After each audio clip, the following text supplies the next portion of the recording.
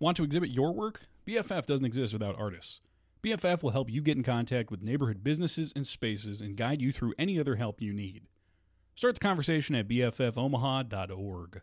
BFF is dedicated to supporting the region's emerging and established artists by creating opportunity, exposure, and experiences that help them move forward while enriching the cultural competency of the greater Omaha area. BFF to the arts, BFF to the community, BFF.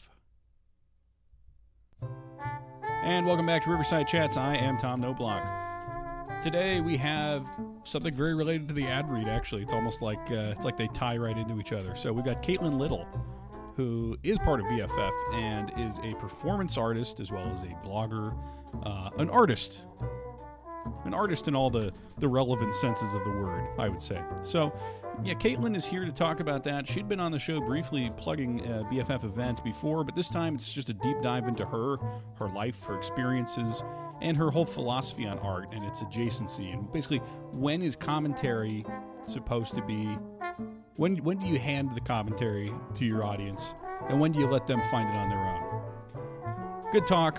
As always, stick around for that. Before, though, let me just quickly plug that we do have a Patreon. So if you support what Riverside Chats is up to, which is trying to give you a look into the minds of all the interesting people here in Omaha, because not everybody interesting automatically moves outside of Omaha. That's the myth. We're here dispelling that at Riverside Chats. And we've done a lot of episodes about it. We've done over 30 episodes.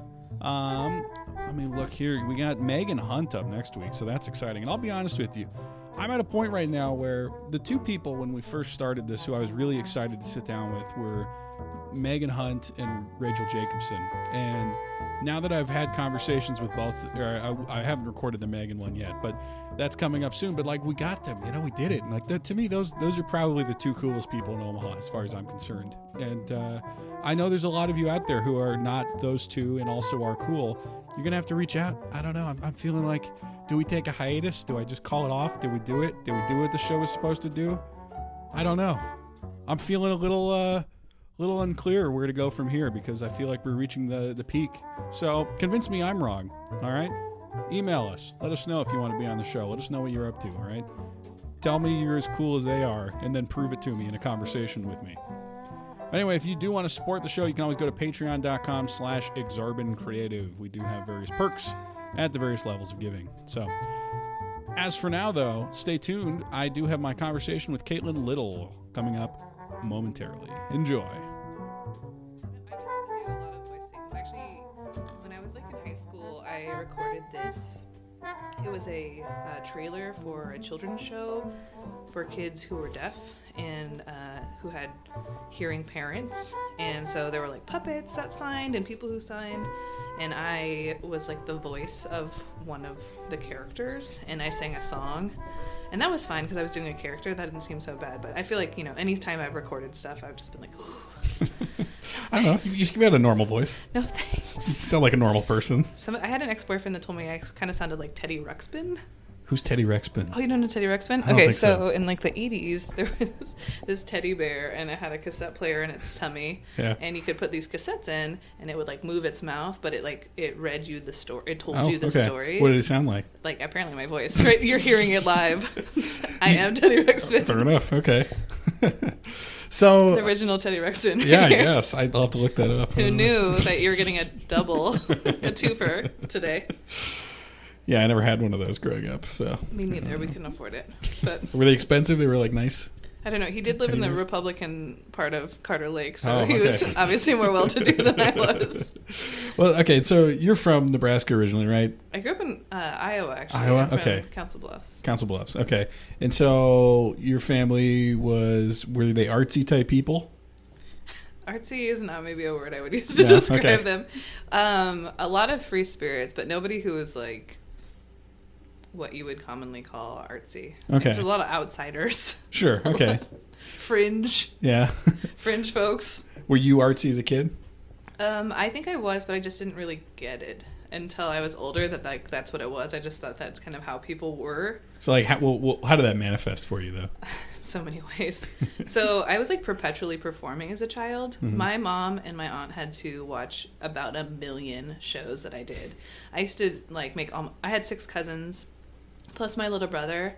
And so I would make everyone like be on talk shows with me where I'd be the host. I'm like, you're this character. There'd be a musical guest. The Wayne's World soundtrack was performed about 1 million times from cassette on a like a trunk in my room, and I would take all of the shades off of the lamps and like adjust them so the lighting was just perfect in my bedroom.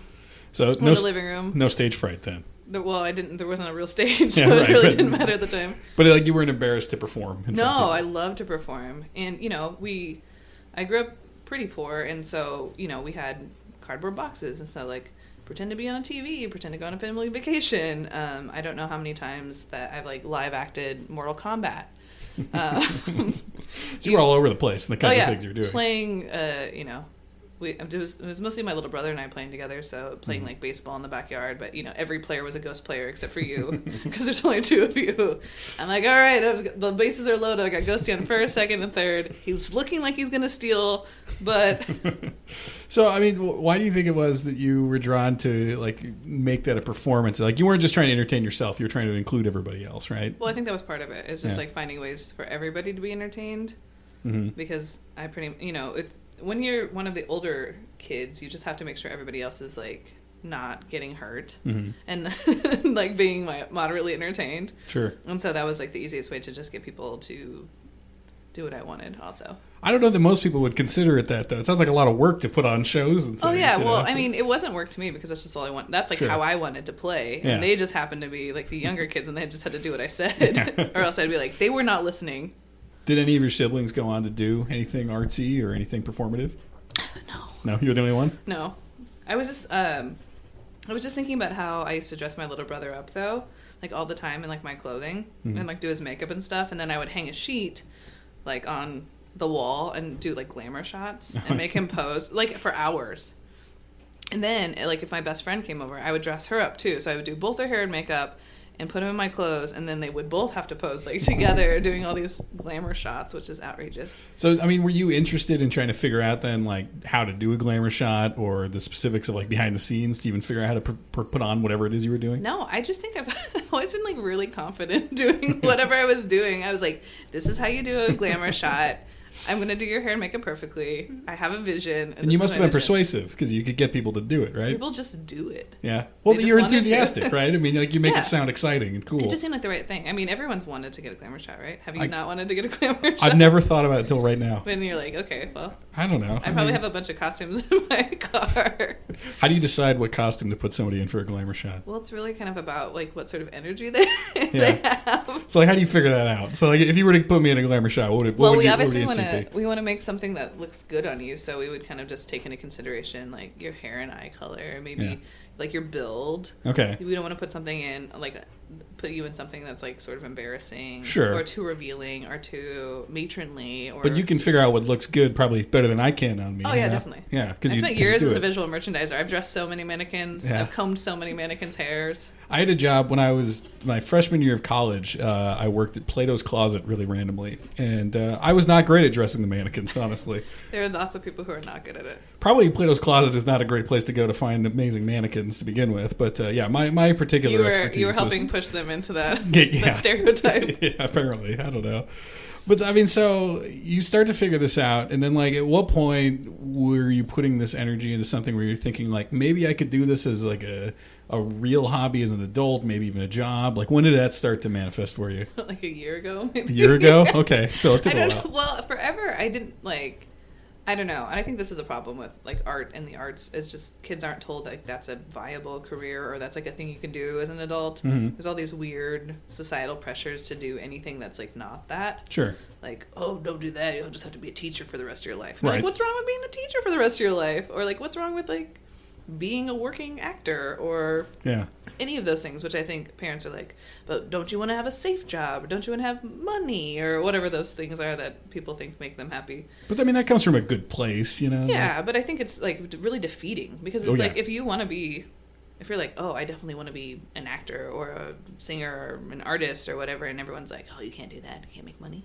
Right. And you're like, well, then what? You're not even going to try, and you're going to work at like Rite Aid or something for the rest of your life.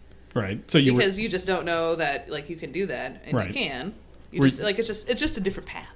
So I mean, did you know where you wanted to channel that energy? Like, if you were to pick, like, I want to be an actor or something, did you have one sort of way in mind, or you were like, I'll do whatever? Every day was different, and like when I was little, I wanted to be a dancer, and then I went through like a stage of like wanting to be the president for like a really long time. Okay, you should do that. Actually, we need one of those. I am the perfect candidate right now. And then I wanted to be an attorney for a while, and then I don't know. Like recently, I've been going through like life coach. That seemed like the right thing to do. Spiritual professional life coach, psychic to the stars. How do you get to that point, life coach? I think you just like lose all hope in having like a regular career, or what like people think is a regular career, and then No, I don't know. I have like a lot of skills. I feel like, and I feel like someone else who maybe doesn't have this many skills, or I'm really good at directing other people's energy, I feel like, which is maybe why I've always, convinced people to be in my glamour shots and be in my plays and be in my anythings. I don't feel like I have that same energy towards my own, life goals. Yeah, there's probably a lot of pressure on a life coach, right? Like, you really have to look like you have it all figured out for them to listen to you. I'd have to get, headshots. Probably ones that aren't just like photo strips, but I know a lot of photographers, so I feel pretty confident in getting that figured out. And that's like one step in the life. I feel like that's that's probably advice I would give to somebody as a life coach: get headshots, professional. Well, okay, so let's go. So you started kind of like all over the place, and then I'm still there. You flirted. Well, then at some point you flirted with like president, and then attorney is really practical, right? So like, was that you consciously trying to think like, all right, what does a real job look like, not just like an artsy dream maybe? Yeah, I think it was jobs where I could also be in like charge of people, right? Yeah, president, absolutely. Just because I was like the oldest kid or one of the older kids, and I was like in school, I was in student government. Okay, so even when I went to like away to terrible college the first year, I was on their student senate somehow. Where'd you go to college? Oh, University of Northern Iowa for like half a semester. It was gnarly. Did you know what you wanted to study there? No, everyone was like, you should go to college, and I was like, okay, sure. And nobody in my family had ever gone to college, so I was like, okay, well, like wherever. And I knew some people that were going there, so I figured that was just as good as any place. Yeah, may as well go try it out. Yeah, and it was awful though. Like everything closed at 5. Yeah. 0 culture, 0 diversity. And even though I had no idea what I wanted to do, I knew that I didn't want to do that. Did you try to pick a major when you got there? Well, I had always been doing music things. That was kind of the biggest thing. I think all my teachers were like, you're going to be a music teacher. Oh, okay. And I was like, oh, I don't really know if I want to do that. Is that just like you had the energy for it? That's what they thought? I don't know. I just because all my classes were music classes. Okay. I was like in concert choir and show choir and any other choir that people would let me be in, and took student government and instant government. Yeah. Okay. I'm a perpetual joiner. Yeah. Okay. That makes sense. I want to be in clubs or start clubs. Yeah. Did you start any clubs? The club starter. Yeah. I feel like I'm always starting clubs. When you were in college, did you start any clubs? Not there, no, but I was only there for like a really short time. So. Okay, but you did. It was student senate. Is that what you said? Yeah, yeah. Was that your first sort of time flirting with government sort of stuff? No, I was politics? in elementary school and junior high and high school. I was in student government, president. Okay. Nice. So all of those things. So I kind of felt like I could lead people. I think I'm always into leading people. And were you the type of person, the type of leader who could actually figure out how things worked to sort of accomplish anything? Yeah, totally. Okay. So I remember in school this one year, this bonehead kid was like giving this speech, and he's like, and we're going to put like, snacks in the, vending machine, like just ridiculous. That sounds ridiculous now that I say that out loud. Snacks in the vending machine. But, like, we'll have cake at lunch every day and just all these like weird promises. And I was like, I can tell you from my years on student government and just being a human being, like, that's not the case. But then here's the real deal. It's hard to sell the real deal. That's why they don't do it. Here's what's really going on. Yeah. But I think people liked that I was like, no. But I can get you at nighttime school dance in junior high, no problem. And I did. So you could do practical things in addition to having big dreams. Okay. So is that what was the specific age when you're like, I should just be president of the U.S.? I don't know. It was pretty young. I felt like I was like in like 6th grade. Okay. I was like, I could be in charge of stuff.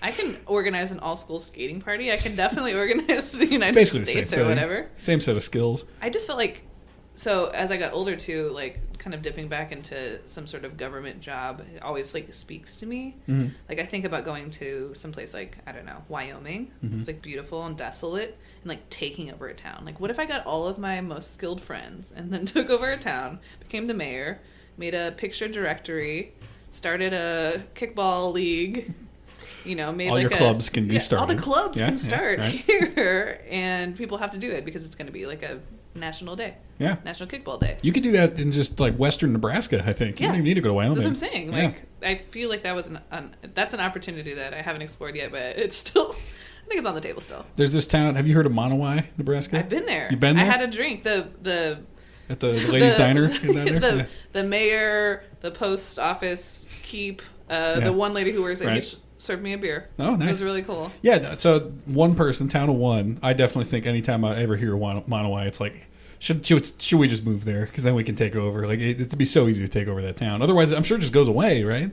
Well, I would assume so. She's older. Yeah. So, but I don't want to take over like her. That's her vision. I feel like maybe she also was. She was like me. I think she's probably not going to like branch out that much at this point, though, right? You know, probably not. She's got her rhythm. She's got her diner and everything. Yeah. So it's pretty cool. Go do that then. You know, you take over Monowai. Yeah, perfect. Yeah. I think there's another probably city that I could take over. Do you have one in mind? No, not necessarily, but okay.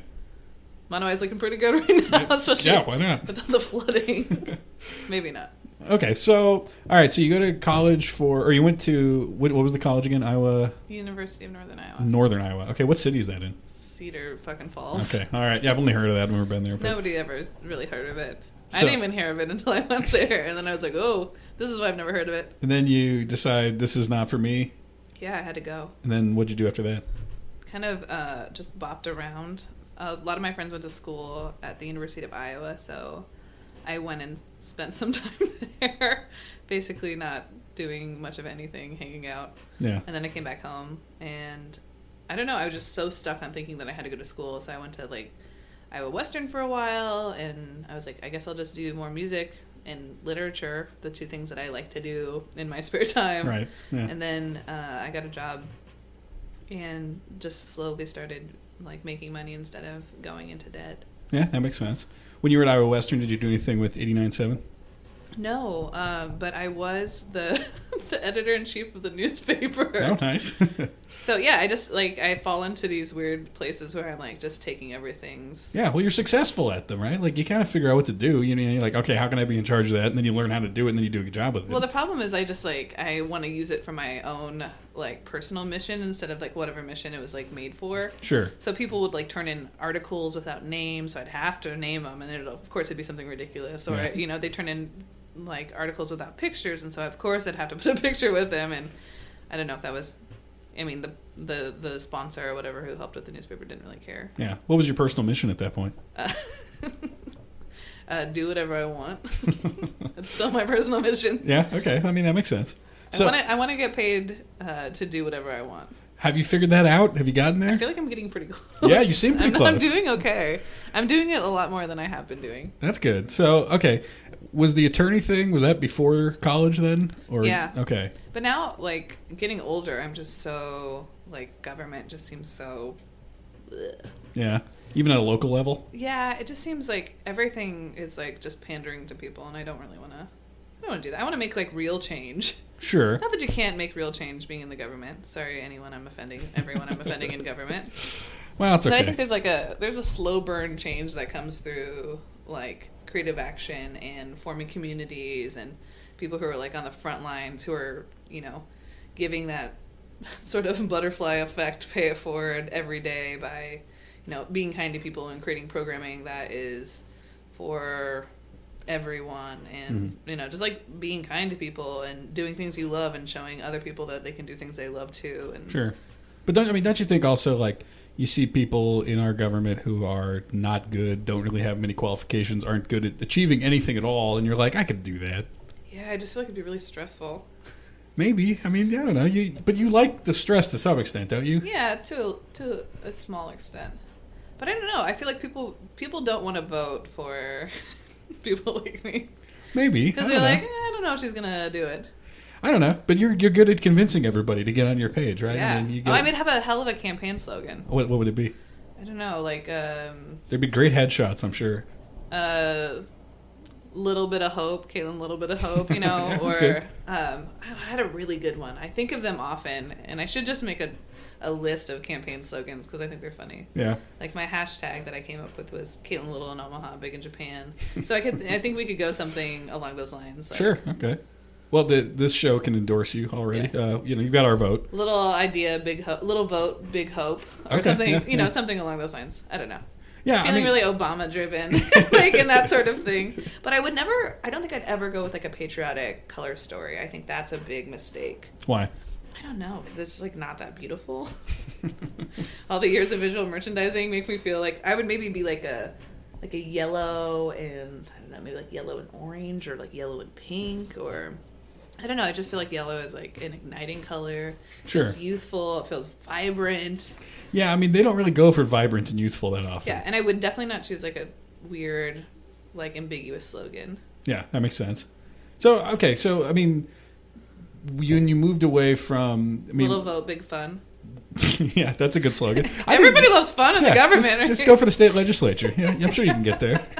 You don't need to be that good. I've talked to some of the people on that. We see what they do. No comment. Yeah. You probably know a fair amount, right? No? I know nobody. You know nobody? Okay, fair enough. Whatever. So, okay.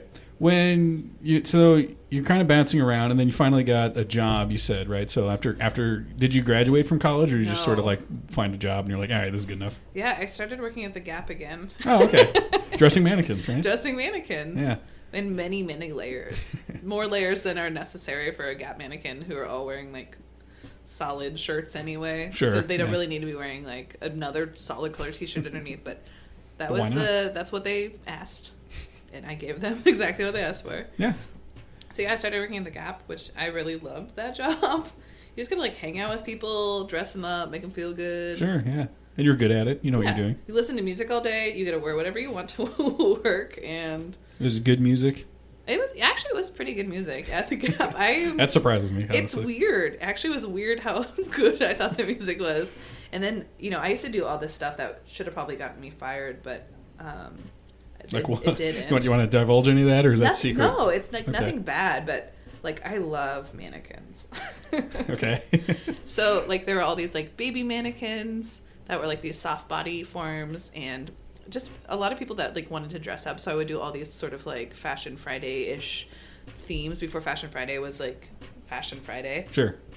So like one time I like dressed this guy up in like all denim, like a denim bucket hat and this like weird denim shirt, and then I gave him a baby also dressed in the same outfit. So we would just take all these pictures. For some reason we had a Polaroid camera Oh, that's at cool. the store, Yeah, that's but we fun. never used it for anything except for when I was like dressing people up. And Was it just like a bunch of old film that you could use then for yeah, it? there was a ton of film. Okay. I think that was like part of the budget for the store. It was like we just had it, so it was sitting around. So I'd have people like in the front window with these. I remember we had these like grass, I don't know, paper background things, and so I'd like set up this like picnic scene where everyone's wearing like big like picnic hats in the front window, and just- You could get fired for that, or are you just having fun? I mean, I don't know. I was having fun, but I feel like, if you're a boss, you should be like, if you are a boss and you find someone just like taking all the things around the place when they could be maybe doing different work. but I mean, there's something endearing But about I was what you like were- pretty good at my Yeah, work, and right. so I feel like I sold a lot of Gap cards. So, Yeah, so you were safe. I mean, I was Yeah. pretty much safe. So were you doing artsy things then in that while you had that job? Well, I mean, Other, You get to other see than the these mannequins. photos. Yeah, I'm sure those were amazing. But like, were you also trying to spread your talent to other no, stuff? I think at that time I was like pretty much like giving up on the idea of having like a job that or any sort of like outlet for whatever I wanted to do. Like I came home from school pretty defeated because I'm like, well, I guess school isn't for me, and I guess I'm just gonna like work the mall or whatever and hang out with the girls at Piercing Pagoda at Crossroads Mall.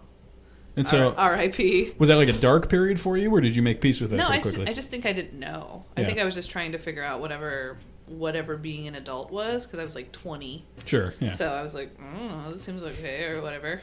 My first apartment was like sort of west, in this weird building with columns on it. Oh, yeah. Yeah, but then I started like making friends and kind of, I don't know, slipping to bad habits. Yeah.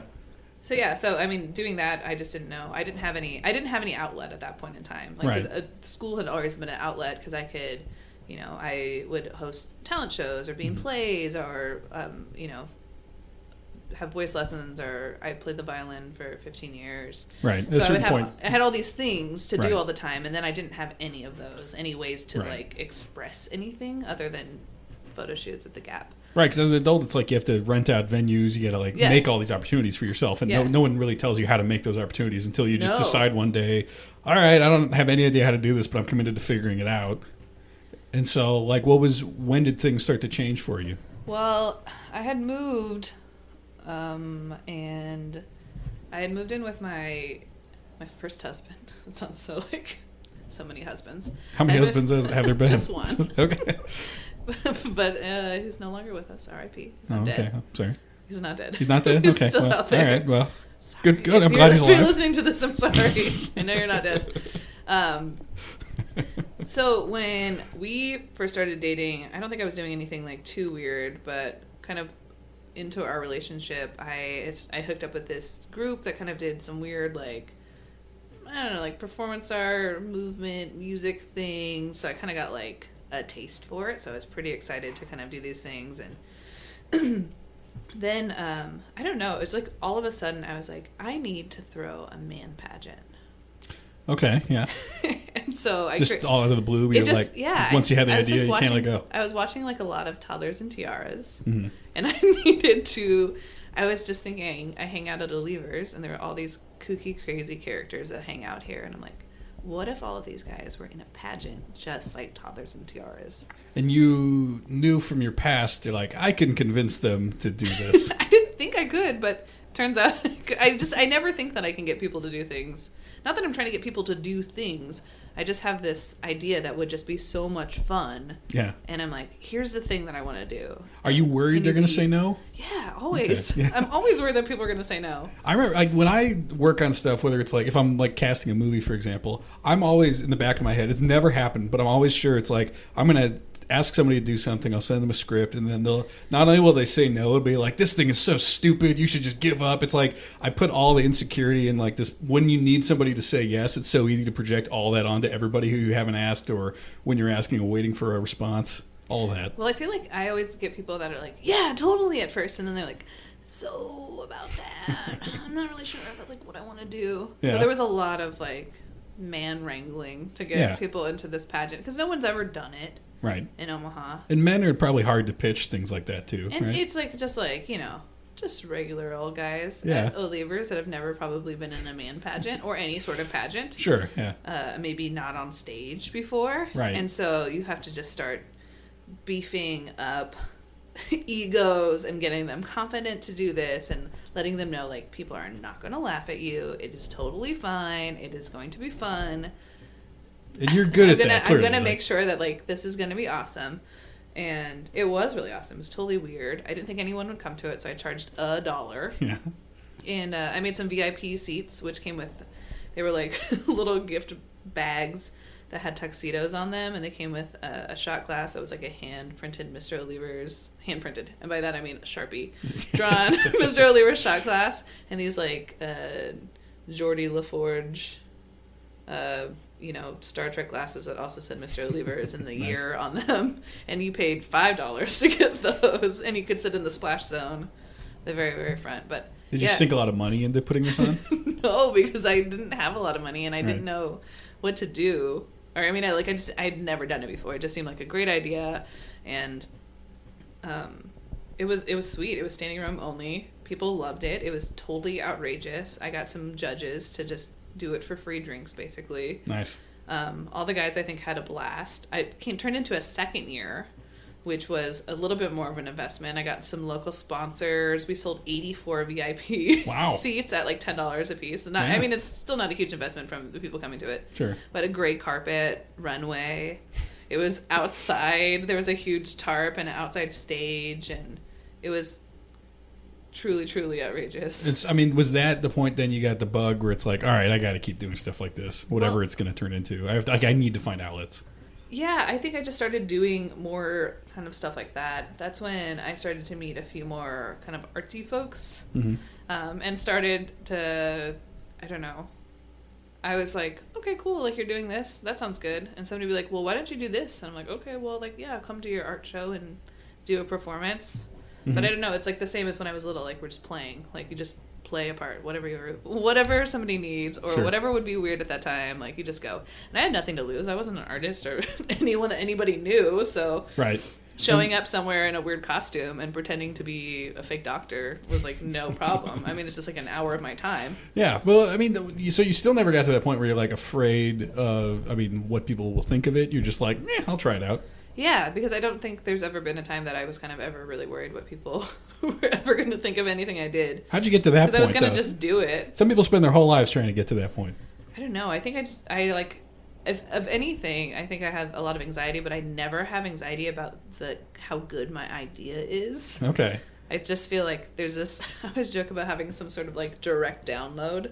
Like I'm constantly streaming ideas. Yeah. Like not all of them are sticking and being like filtered out to be pulled out, but I feel like I'm just like this direct divine connection. I'm just pointing up on my head. I have two hands pointing up like right now in my head. Almost, just two antennas just reaching up into like the universe, just receiving the most ridiculous ideas that I can. And I don't know, like I've never had a doubt of any of the ideas I've had. It's just the execution, I think, is the hardest part, which isn't that for everything? Yeah, well, I mean, that's a mature way to look at it, I guess. And a lot of people it takes forever, it takes years before people can relax with some of that, like just with the ideas themselves. I was just born with that sort of like confidence in my ideas. Yeah. Which is why I was, I think, able to like get, all my cousins. I think it's because I was able to get people at a small age to do it. I'm like, I can get adults to do this. Yeah. I can get people to vote for me. I can get whatever. Well, I assume that accounts for a lot of your ambition. It's easier to develop sort of your way of, like, if you are confident you can wrangle people, then it makes everything a lot easier to just, to go from that conceptual phase to like, well, I can figure this out. Yeah, and I mean, there's a lot of like having to hang on with me. I'm not the most linear planner person. Mm-hmm. So I'm like, here's the idea. Here are the people I have. All the in-between parts kind of like, Right. But it's going to end up really cool. Yeah. So if you can hang out with me this long, like, we'll make it happen. It always happens. And you get people to trust you, though. Like, you're like, all right, whatever the end result is, she'll figure something out. I hope so. Well, clearly. I mean, it's gone pretty well for you, right? Yeah, it's gone okay. So, okay, you did... No huge flops. What was, like, the next big milestone for you, then, after, you do the man pageant? You were doing performance art at that point? Then I started doing performance art. Okay. So... basically, a friend and I started going to most of our other friends' her art shows and doing guerrilla performances that were based on the theme of her show. Okay. So, the first show that we ever did at Pet Shop, which was the first BFF ever, the show was called Everyone's Suspect, and so we took DNA samples from everybody who came in. So like spit, piss, armpit hairs, face hairs, any sort of hairs, and we were like fake, research scientists, and we wrote up like little field documents about them, and then somebody else sketched them, and then we like hung them up all over the room. There was a show that was called what was it called? Some Sophisticated Beasts. So she and I dressed up like Sarah Rowe and I dressed up like Sophisticated Beasts. So we got these like ferret masks and wore like very beautiful like vintage dresses and pearls and gloves, and we had a feeding like a feeding zoo, so people could come feed us during the show, just to see how it went. Or is there like an overall goal with it or anything? Like, no commentary, just be there. Okay. Yeah, it's just to be there, and like just more of a I've been talking about this a lot recently about like adjacency. I feel like a lot of the things that I do are about like just being adjacent to things. Like it doesn't have to be anything specific, but the adjacency is the key. Like Sophisticated Beast. You're like, is there a end goal? And you're like, no, we're just gonna be sophisticated and beast. Okay. How's that? Okay, the adjacency thing. Explain that to me a little more. It's just like it doesn't have to be any like. It doesn't have to be a particular thing. It just has to be the thing that is like close to the thing. Okay. Like it just has to be like somewhere in the field, and I feel like that's when it feels the best, because then people aren't trying to tie it to a specific idea or a specific like end goal. Mm-hmm. But you're like, oh, it's kind of like in the theme.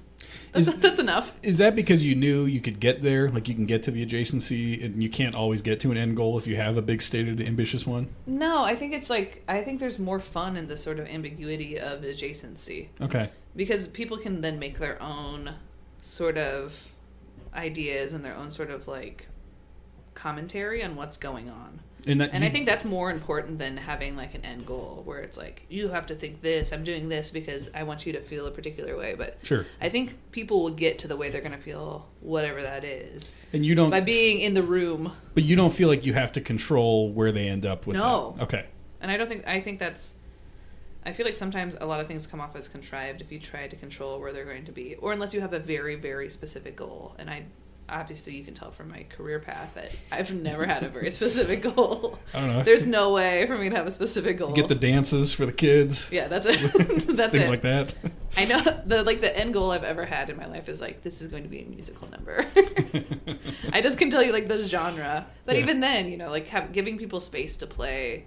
And I think, growing up, having the space to play, having the space to move, having the space to explore is the biggest thing you can offer anyone to get something truly original or truly interesting, because they're not like, oh shoot, I have to get to like this end thing, right. or it has to be like this particular linear path, when you can kind of like yeah. Were you always that way, or did you start out being more of a control freak with your Oh, I'm a control freak, but like in a different way. There's a lot of space in the space that I control. Yeah, that's a good kind of control freak. Not I think like it's because I want to be informed by what's going on. So I always have a general idea of kind of what I want to do, but especially if I'm working with other people, it's like, okay, so like, what do you think about this? And then they'll do something, and I'm like, oh my gosh, like I've got the next step, or like try it like this, or do some other thing in here. And I think working in that way makes everybody feel valued, and everyone kind of feel like they can. And also, sometimes there's like, you can only do things that are your own experience. And so if you're collaborating with other people and letting them inform you, like you will be inspired by whatever they're giving you. Sure. And do you think in some part as well, it's that confidence in your own ideas where you're like, I will be able to figure out where to go from here? Oh yeah, totally. Okay. I know that I can get to the end. There's nothing I can't figure out. I think that's like, even in a rational way, like if someone's like, hey, take this desk apart, I'm like, I can figure that out. Oh, really? I know there's an end, and I know there's a beginning, and I know that I'll probably need some tools, but figuring out what those are, that is exciting to me. Oh boy, we're very different as far as that goes. Like, you give me an IKEA thing, and I'll be mad for 2 days about it. It'll get done, but it's like, oh man, this is not You're easy. like, it's set up in the trash, so check it out there. It's like, well, it's like half of it's cracked because I put it together wrong the first time, but it is a desk now. But I've definitely put together things like presumably wrong that end up being like kind of cool. Like, oh, it turns out that there's like an extra, an extra shelf now. That's pretty cool. We just paint it. Yeah. It's fine. Well, yeah, okay. So, you were able to continue to do that. So, when you go from performance art, were you trying to do other things as well? Or how long did the performance art era last? No, I wasn't trying to do anything. I was just trying to like... Just whatever came. Yeah, I was doing whatever. I was working... doing like fashion things. I've always like been interested in clothes and fashion, and I think it just comes down to, self expression. Mm-hmm. I want to feel like I can express myself however that is at any given time, and to help other people feel confident in expressing themselves too. So, dressing mannequins, combing mannequins' hairs, setting up beautiful things, making things feel symmetrical or interesting, and I'm very like visually stimulated in that way. My house is covered in wall hangings and knickknacks and color. It's just like it's stimulating. But then, it makes me, worry when I go to somebody's house and they just have like one thing on the wall or no things on the wall. That freaks me out. Does this freak you out? Or no, our kind of empty wall here? No, y'all have enough stuff on the walls. It's okay. But We're trying. Yeah. I remember going on a date with this boy one time and going to his house, and he had like no things on the wall. Yeah. And I was like, you are going to kill me tonight. Please don't kill me tonight. I don't want to die in a room that has so much lack of character. Please. Yeah, some people don't care at all. Like it's just like they don't they wouldn't think to fill the walls at all. I feel like. But I think that it has something to do with, and I think about this often when I'm redecorating. The first thing I do when I move into a new space is like redecorate my walls. Okay. And I think I just need a lot of like comfort items, and I like to be in rooms that like inspire me and make me feel good. I like good space and good, when I see pictures or art that I have in the wall that I've hung, I'm like, oh yeah, like it's comforting. It's like having a blanket or something. Sure. Well, it's that self-expression again. Like you're making it into like, this is kind of how my brain works. Here, you can see around in the room. Yeah, so you feel safe, but it's also, I think you should fill your life spaces with things that inspire you, whether that be people or colors or stickers. Or I think we as humans like have always wanted to make art or decorate our spaces in some sort of way. And it just kind of freaks me out if people don't decorate their space, like even a little bit. Yeah, do you think it's a vulnerability thing? It's like they don't want to put themselves out there enough to even make the room, it's somewhat indicative of who they are as a human? No, those people should just probably be like, I don't know, like actuaries or something. I don't know. Like, it's just like they look. This is what I do. One step at a time. They're not trying to be creative at all. Yeah, but I think even then, there's ways that we do things. Even our rituals, our day-to-day things, I think are ways that we express ourselves in sort of a creative way, whether we think about it that way or not. But right, I need shit on my walls. Well, yeah, like okay, so you could tell, like, okay, what would like an average room look like when you start with nothing? What does it turn into generally? In mine, just every wall's a gallery wall. Yeah, okay. Everything has like floor to ceiling stuff on it. Sure. Lots of knickknacks, plants. Yeah. Stickers, found objects. Even the mirror I had in my foyer in my old apartment just had like postcards from places or weird. My mom gave me this really weird like business card that I had up there forever. I don't ever have any pictures of people in my apartment. Interesting. Or my house ever, except for photo strips. I love photo strips. Well, what's wrong with other photos or other types? No, it just feels weird. It feels very like live, laugh, love. I'm so sorry for anyone who has live, laugh, love in their house. But it feels like a little, I don't know, like when we went to I stayed at this Airbnb when we were in South Dakota, and it was like, I assume they were newlyweds because every picture in their house was like a picture from their wedding. And I'm like, is this the only memory you ever want to remember in your entire life? It was, I don't know, it's weird. Maybe I'm just jaded about love and about like my relationships. But I don't know. It was like really weird to me to just see photos of themselves. Yeah. I don't know. I'd rather have something that makes me think of something completely different. But you wouldn't even have pictures of people for example? Not really. My refrigerator has some photo strips and like some drawings of celebrities. That you've drawn? No, that I never hang up my own work. Oh, okay. Interesting. Anything I've ever done, I would never hang up. Do you feel, is that egotistical in your mind to do that? No, it just feels weird to me. Okay. I think it's fine. I think if other people want to do it, but I would never, if I like drew, not that I'm not, also I'm not that great at drawing. So I would probably never have something that I had made up. Okay. Like I feel better about manipulating other people's art items on my walls than putting something up. But yeah, it's like, my sister and I used to go through a phase of just drinking a lot and drawing pictures of celebrities that we found on a phone. Okay. And that would be like our evening, was just to draw, Who can you draw the best? Who's the best celebrity? Sean Paul. Interesting. Okay. All right. Probably the best one I've ever done. What about your sister? There's a really great Nicki Minaj on my on my refrigerator right now. So your sister's drawing to make it on the refrigerator, but yours can't? Yeah. Okay. Definitely. All right. So I have other people's drawings on my refrigerator. That's that's a safe place. Do other people have your drawings on their refrigerator? Maybe, I don't know. Oh, okay. I haven't seen any when I've gone to people's houses, but that doesn't mean they're not there. Yeah, that's true. Okay, so how did you get from performance art to something more like what you're doing now? What were the couple big steps in the middle there? Keep going. Yeah. Was it hard to keep going? Like a lot of drinking? Well, did you ever get discouraged where you're like, if I can't make money at this, why am I doing it? No, I've been really lucky. I think just growing up poor, I just never thought making money was an option. And so that's never been a draw for me. Yeah. No, if I want to do something, I will do it whether I will make money at it or not. And I think that is a lot of times why things are successful, because I'm not like, yeah, I could do that if I had if they're going to pay me $300. Sure. I just want to do this weird man pageant. I want to start a fake DJ collective, and if we don't get paid, that's cool. I just want to give people experience. I want to have a weird story to tell. Right. Okay. Ultimately, I think it's my secret passion. I've always wanted to be like a writer. So maybe when I'm old, I'll have all these ideas for memoirs. I mean, surely with the amount of creative things you do, if you wanted to write a memoir already, you have enough to fill it with. Or did you ever do fiction? Not really. Fiction. So even reading fiction doesn't really do anything for me. I love nonfiction. Yeah. I love people's stories, and I love learning about things. So I have so many textbooks at home. I love a good dry textbook. I just want to feel like at the end of 2 hours of reading that I have learned something, or something about someone, or felt completely destroyed by this person's life. That's where I'm at with books. Well, what about just writing someone else's stories, like biography? Is that something you're interested in? I could maybe do that, but I feel like there would be so much embellishment that I don't think think everyone does that. I don't think I could do it to him.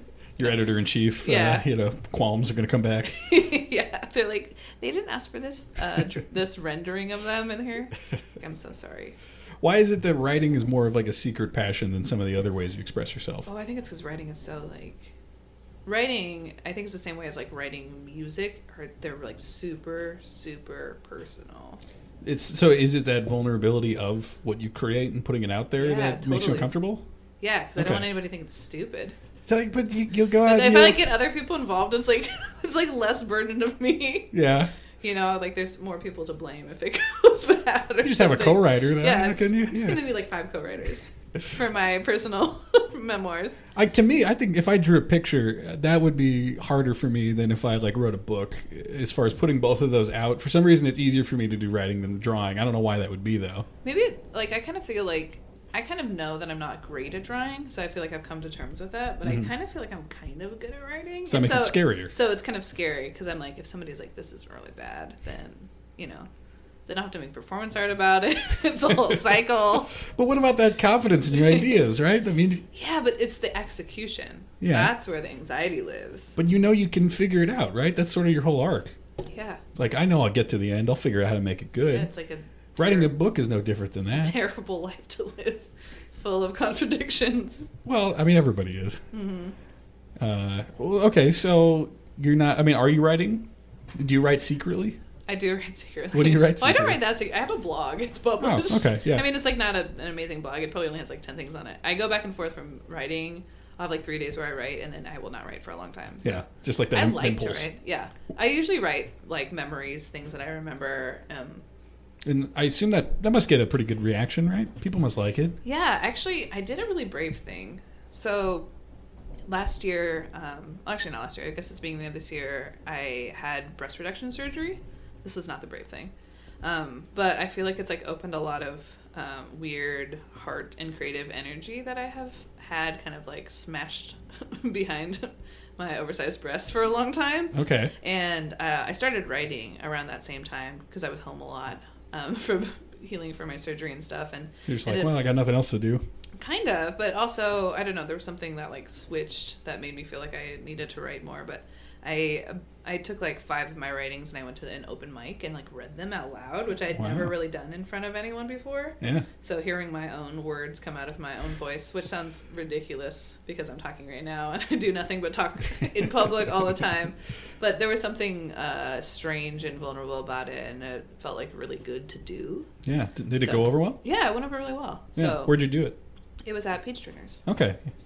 So you were these pieces related to the surgery, or is it just sort of whatever? No. A piece about an ex-boyfriend, a piece about this boy that I was an online dating fling. Mm-hmm. There was a fairly personal, I wasn't sure if I was going to read a piece about when I had an abortion. Okay. It was kind of all over the place. Yeah. Some sweet, there was a sweet memory about across the street from my childhood home there was a gas station, and we didn't have a phone for a lot of time in my life, and so to call people we'd go to the gas station at the payphone that was across the street. So this kind of I don't know, I have so many good memories of being at gas stations and when I first learned to drive, going to Quick Trip as a destination, and getting a fountain soda, and the way the inside of a convenience store smells like hot dogs and candy and sweet and cold all at once. And so It's okay. So They're all over the place. Yeah. Well, I mean, I guess that's fitting too, right? Surprise. It's like all over. Yeah, everywhere. Everywhere there's like any impulse for passion, it seems like you're able to sort of lock in somewhere, right? So that is just all on your blog. Then that's what you do with the writing. Yeah. So that's not really secret, right? It's like not that secret, but like I don't like, hey, awesome new blog post, check it out. Like I'm not submitting them to anywhere. They live, and some people know that they live out in, the ether. What's the blog called? I think it's through like WordPress, but I didn't pay for an actual like thing. But it's Caitlin Little Fan. Okay, yeah. Well, so you do that. You don't share it. Do you share other pieces of art or performance art that you do? Well, most of them are pretty public, so you have to. I'm either in the streets of Lincoln, in the middle of the road, or somewhere. It's generally a lot of that stuff is very public. It's a good excuse to self-promote when it's in the middle of the street. Yeah. You just have to be. I mean, a lot of times I don't necessarily do a lot of promotion for those particular performances, but they're in a way that they have to be witnessed. Okay. Yeah. I think the idea of witnessing things is like really important. And so, what would be some of the other big performance arts that you have done? What was it? Performances? Performances. Okay. Performance arts. Performance arts. Yeah, I was like that doesn't. So, like, right. how many arts have you done? Yeah. Well, one of the biggest ones that, if you caught me in Omaha Magazine, no big deal. They talk about. It was never titled, and everyone calls it Pancake Man, but it was basically me making pancakes and creating masks out of pancakes and basting myself in maple syrup in the middle of 14th Street in Lincoln during Lincoln Calling. That's less scary to you than going to an open mic night and reading. Totally less scary. Okay. Somehow basting myself in fake maple syrup is like way less anxiety causing than having to read words that I've intentionally put on paper. Is it just because there's that layer of artifice in it? Like it's not really you being bearing your soul. Mm-hmm. Okay. Well, I think it's just because I think it's the same thing. Like the same things are coming out, but they're in a way that's like cryptic or in a way that's not so like I'm telling you this thing. Right. I mean, almost like you say you don't want commentary to be apparent necessarily when you do it, right? But like if you're writing something, it kind of is because you're saying every single sentence is a little bit of commentary, one way or another. So it can get a little more straightforward than I kind of feel comfortable. Okay, interesting. With. Yeah. And then I don't know, maybe it's like I feel like it was just last year, but maybe it's actually 2 years now. I did a performance with Chris Coos put together it was like a dating Tinder sort of themed show, and I did a performance with Doug Hicko, kind of about being a woman and societal expectations of being a woman, where he basically stripped me of my clothes completely and like shaved my arms and put like Spanx on me and put me in a dress. The time my head was shaved. So he put like a wig on me and did my makeup, and then he could continue to do my makeup until it was just this like terrible blur of a thing. And the whole time I smile the entire. It's like an hour and 10 minutes performance, and I'm just smiling the whole time. So at the end, it's so grotesque and like disgusting. Like you can't tell that like the makeup he did is so nasty because he did it so many times. And I'm smiling, and if you've smiled for more than like 30 seconds, you start to get that like scary like. Everything's okay. Smile. Yeah. But just imagine that after like an hour. I'm sure I've never smiled for an hour. Yeah. And in between, he was hanging up all these pictures of women from magazines behind me. So this sort of like very weird, obsessive.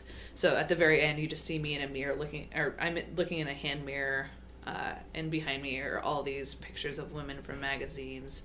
And at the end, I see myself at the very end. He's like, "You look beautiful," and hands me the mirror and walks away. And I look at myself and I screamed and I like shatter the mirror, which went way further than I thought I was going to. I didn't practice like the shattering itself. I did not practice the shattering itself. Well, okay. So where was this one performed? This was at the front little space in Pet Shop. So there's like the little alley sort of gallery. So you actually had to walk through my performance to get to the back part of the gallery. And how was it received? I think well. I know there were people crying. I think no one knew what to do at the end of it. There was a lot of silence at the end of the performance. That's good though, right? You just don't really know like what to think. Yeah. I think a lot of people. I don't know. I've never really got to talk about like how people who got to witness it felt, but you know, even the one in Lincoln, this woman and her 2 daughters came over and they were like, that was so amazing. Like, thank you for doing this performance. And I don't know, like, I never know what it's going to end up being or feeling like. And I don't necessarily have set things that happen during performances. Like, I know, again, like the outline, and I know where I'm starting and I know where I'm going to end. But kind of anything in between there is informed by who's there. And usually I do music. For the pancake performance, I did the same song on repeat for an hour. The other performance I did kind of like a, I don't know, like 50s sort of, I don't know, singer, I don't know, just like 50s music. Okay. So it's kind of like, you know, she's 15, she's beautiful, she's mine. Like sort of like songs where they're kind of like so strangely creepy. Yeah. Which gave it a very strange feeling about, you know, beauty expectations in our world. How do you gauge whether something like that is successful? Is that something just you can tell because you're performing it? I don't think it has to be successful. Like, I don't think there's, I don't do it to like hope that, you know, like I don't make money from it. Like, no, people aren't paying me to do these. I think it's more just like get whatever I'm thinking out. Yeah, well, I mean, like success can be just your own satisfaction, I assume, with it. I feel pretty good about most everything I do. As far as like performances go. And I think it's because I give myself the space to kind of do that, which I think everyone should give themselves some space to breathe and be. And I don't know, like I don't know if there's like an end to being successful. I think maybe it's just me, but I think artists in general are kind of like jammed up with like ideas and things that they need to get out, which is why they're like creating. And so to just be able to like get those things out just feels good. Right. To just be like done with that, or to like process it a little bit, to just get things out feels like, whew.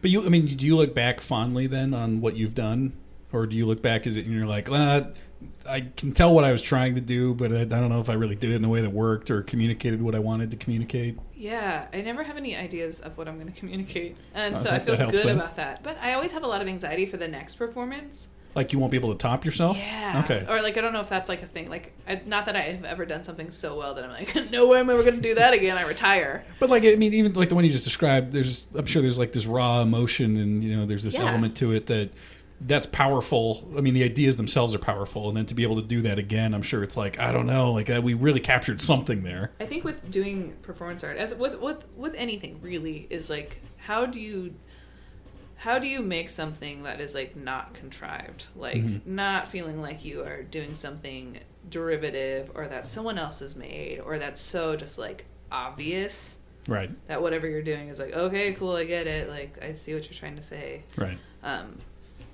That I don't know. I want it to feel... That's a high bar. Yeah, but I want things to feel so like natural, because I think there's so much ambiguity in our everyday things, which is why I never use any items that are outside of the realm of like reality. Okay. I use music that people understand or are familiar with. I use familiar items in familiar places.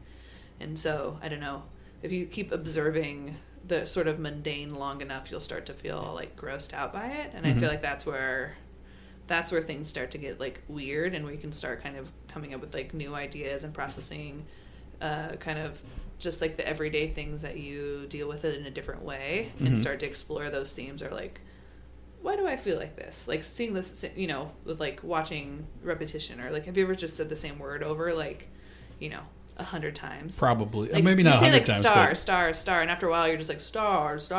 Like, what is this word? What does it mean? Why am I here? Who am I? Right. Like you start like it starts breaking down on you. Sure. Yeah. And I want to like explore that area. But do you think that freedom from having to do things that are contrived is why you've stuck with performance art rather than trying to be like a more traditional actor? Yeah, and I think acting doesn't do as much for me. Like pretending to be people is fun and exploring that space, but I don't know. I think it's maybe because I have such a strong will to perform my own ideas. Right, you get control. Yeah, like I like the control of doing that. But also, I mean, there's too much control in that. Like I've never been good at following rules traditionally. Like I'm really good at figuring out the way to get to the same end part, but like going around or finding a faster way or going over or under or whatever that looks like. Like I remember when I was learning long division, I couldn't figure it out. I just couldn't figure it out. It was so confusing to me. And then we had a teacher that came in and showed us like the shorthand way to do it without writing everything out. And it like clicked immediately. I was like, oh, why didn't they just teach us this in the first place? Like sometimes the long way or the traditional way is not the easiest way for me. Or I just feel like it just feels so boring or played out that I need to just explore something different. Right. Like, I'll find my own way to do division. Yeah, and sometimes it doesn't end up being the end goal, and sometimes you go back to doing the other thing, but knowing that you explored that space, I think is really fulfilling. Yeah. And I think if more people like explored the space around things. I was just talking to this band came in town last night, and I was hanging out with them, and she's like, I think more people should just get in their cars and drive. And I'm like, yes, totally. Because we're just so used to living in our like triangles or squares or our spaces that once we start getting around there, we start, realizing the things that are similar or the things that are different or the way we can, I don't know, interact in spaces differently. And right. I don't know, just having I think a lot of it is like being able to force people to change their worldview without having to like leave their bubbles. Sure. Yeah. Well, are you working on is there a current one that you're working on? There's always like 300 things I'm like working on. Is there an imminent performance though? I'm so bad at I'm such like a commitment phobe. I'm really trying to, I have like 3 things that I want to get done. I need some help on. I'm actually doing a show this week, at the end of the week. It's like a brunch themed sort of variety pavilion fever dream. Okay. With many working parts about brunch.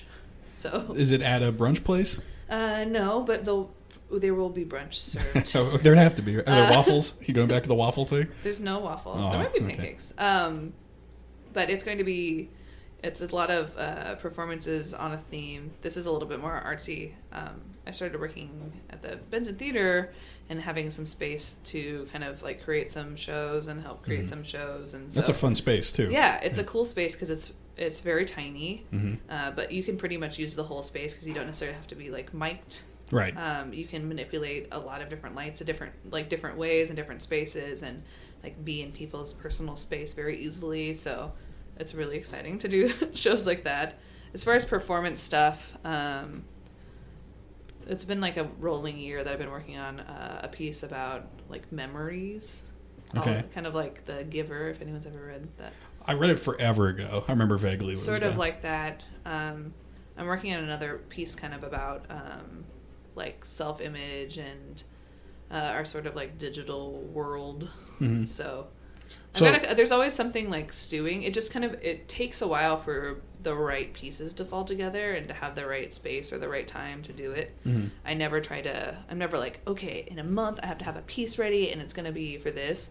If I do that, then it ends up, I'm like it just scares the shit out of me. I don't want to do that. But I have like a rolling notebook and ideas about things, and I have meetings with other people that I know that are, I'm just like, what about this? Or what if I did this? And then people can give me some insight into kind of what they're thinking. I don't know. Sometimes when you think about something too hard in your own brain, you just get stuck. You just get jammed up. So just even having someone be like, well, what about this? And you're like, oh my gosh, yes. And then ideas are flowing again. The dam has been unstuck. Right. Do you generally start then with like a theme of some sort? And you're like, this is kind of what I want to explore one way or another? No, I think the theme is always last. It's always there's some sort of, I always have like an idea of how I want something to look. Okay. Like I have kind of like a vision of like myself doing something or the space I want to do it in, or. So if we could use an example, and so you said self-image, right? Do you know, like, do you have a starting image then for that one? It would be like thinking about like an Instagram post, like just the square. But like in a 3-dimensional way where you could see you could see all the way around that post. So like if a post were like stuck in time, and then that like little frame was the kind of barrier between you and the digital world, you would be able to move throughout that whole space. So you start with something like that, and then is it coming up with all the details to fill in what that image would actually be that you have to, like, that's the next step in progressing it? Yeah, and finding out kind of what, like, I don't know, a lot of times I don't necessarily perform by myself, so finding the right person who can also help explore what I think that I want to explore. And so it'd be working with that person then? Yeah. Usually okay. I have an idea of like what I want it to look like. Mm-hmm. It's kind of like just drawing the bones of something. Like you're like, oh cool, it's an elephant, but like you don't know like what color the elephant is, or if it Sure. has, wrinkles or lines or tusks or anything. Like those parts kind of get filled in, or Okay. again, all the spaces are left very intentionally open, because I think where you are that day emotionally, like mentally, even like in the space itself, like the lighting that day, the weather that day, whatever, all those parts inform what you're doing, and you can never redo these things again, which is another thing I really like about doing performance, is like this will never be the same. Right. Yeah. Like after this moment right now that you and I are having exactly right now, like you will never be the same. Like Right, yeah. like every time you move forward in space time, you will never be the same.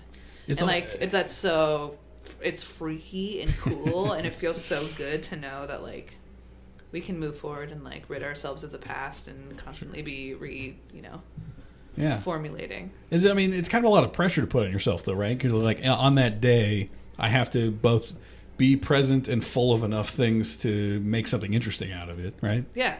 Does that ever is that daunting to you? Is it scary? 100%. Okay. Yeah, definitely. Like, are you But- nervous the day of? but- You're like, I don't know. What am I gonna do? It's just like any sort of performance. Like I assume that anybody who, I don't know, plays music or is on stage or any sort of, even when you're recording, it's Sure. like you're kind of like nervous to the point of like when you're doing it, and then you're doing it, it's like, like Hopefully, Yeah. unless it's not going. I mean, well. you just have to Yeah. you have to go, like when you're there, you just have to go with it. Right, You yeah. know, you like cut the wrapping paper, and then it's like, I like that. Yeah, I've found, like I used to do a live radio show forever ago, and it was a 4-hour long interview show. I do sometimes 4 interviews a night, and it was like the fact that I have to be here for 4 hours. I'm going to talk to these people I've never talked to before, and it's like I have to figure out a way to get through it.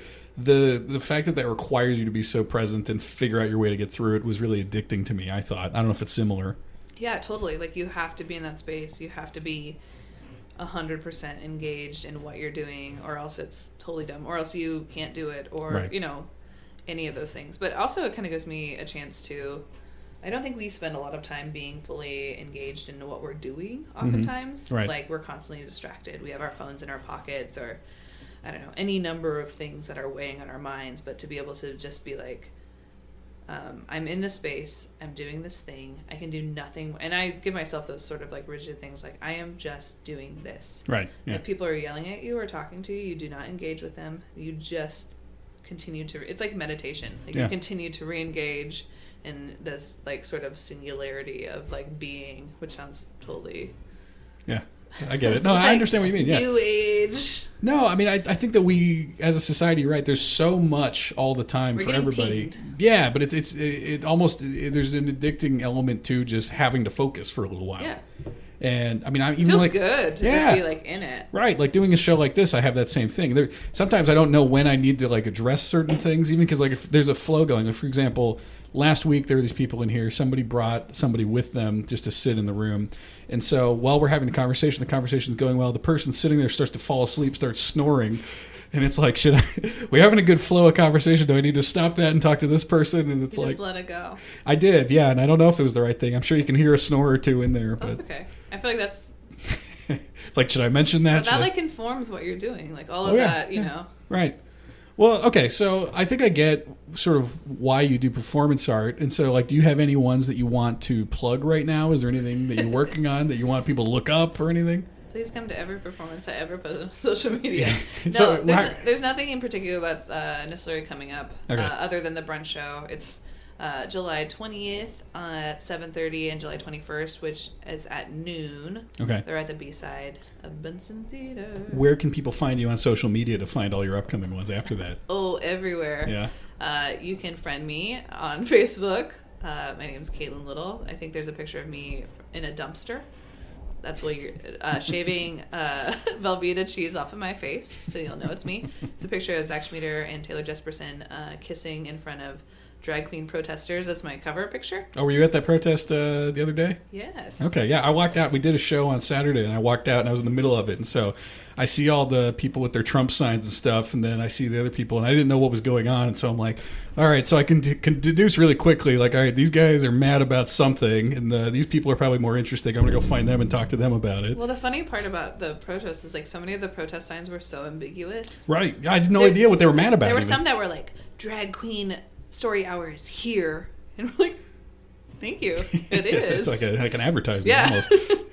Yeah, like from across the street. Can you put the time and date on there too? Because that's going to be really helpful.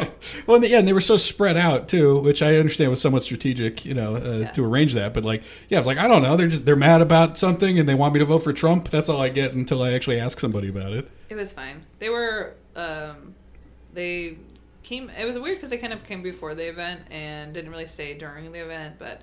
Yeah. I don't know. It's like weird. I assume they went and got brunch, seeing the demographics, right? I hope so. If they love brunch, you guys are going to want to come back and protest my show. It's next weekend. But yeah, a lot of the protesting was a little bit. It was confusing, I think, to people. So people weren't quite sure who was like protesting and who was counter protesting. Yeah, but right. Taco Co. gave us some tacos, so that was really cool. Oh, yeah, Thanks, nice. guys. That was awesome. Yeah. Well, okay. So they find you on social media. Are you on? Instagram is I'm Caitlin Little. Okay. Cool.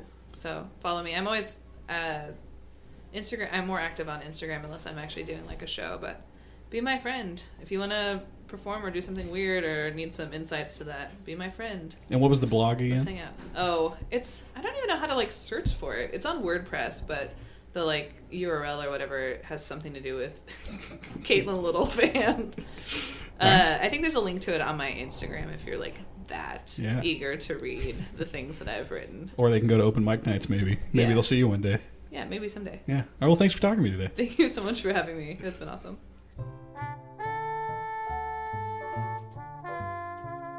Riverside Chats is hosted by me, Tom Knobloch. I produce the show along with Ben Matugowitz through our company, Exarban Creative. We're housed at Studio 62, right in Pet Shop in Benson. Our theme music is provided by Kevin MacLeod. You can check out his site at incompetech.com. And check back next week. We will be having a conversation with Megan Hunt. Very exciting. Very excited for it. Thanks for listening, everybody. Stay tuned for all the future guests, all the future amazing things going on. And as always, one last plug. If you feel so inclined, head on over to patreon.com/exarbancreative if you want this show to keep going.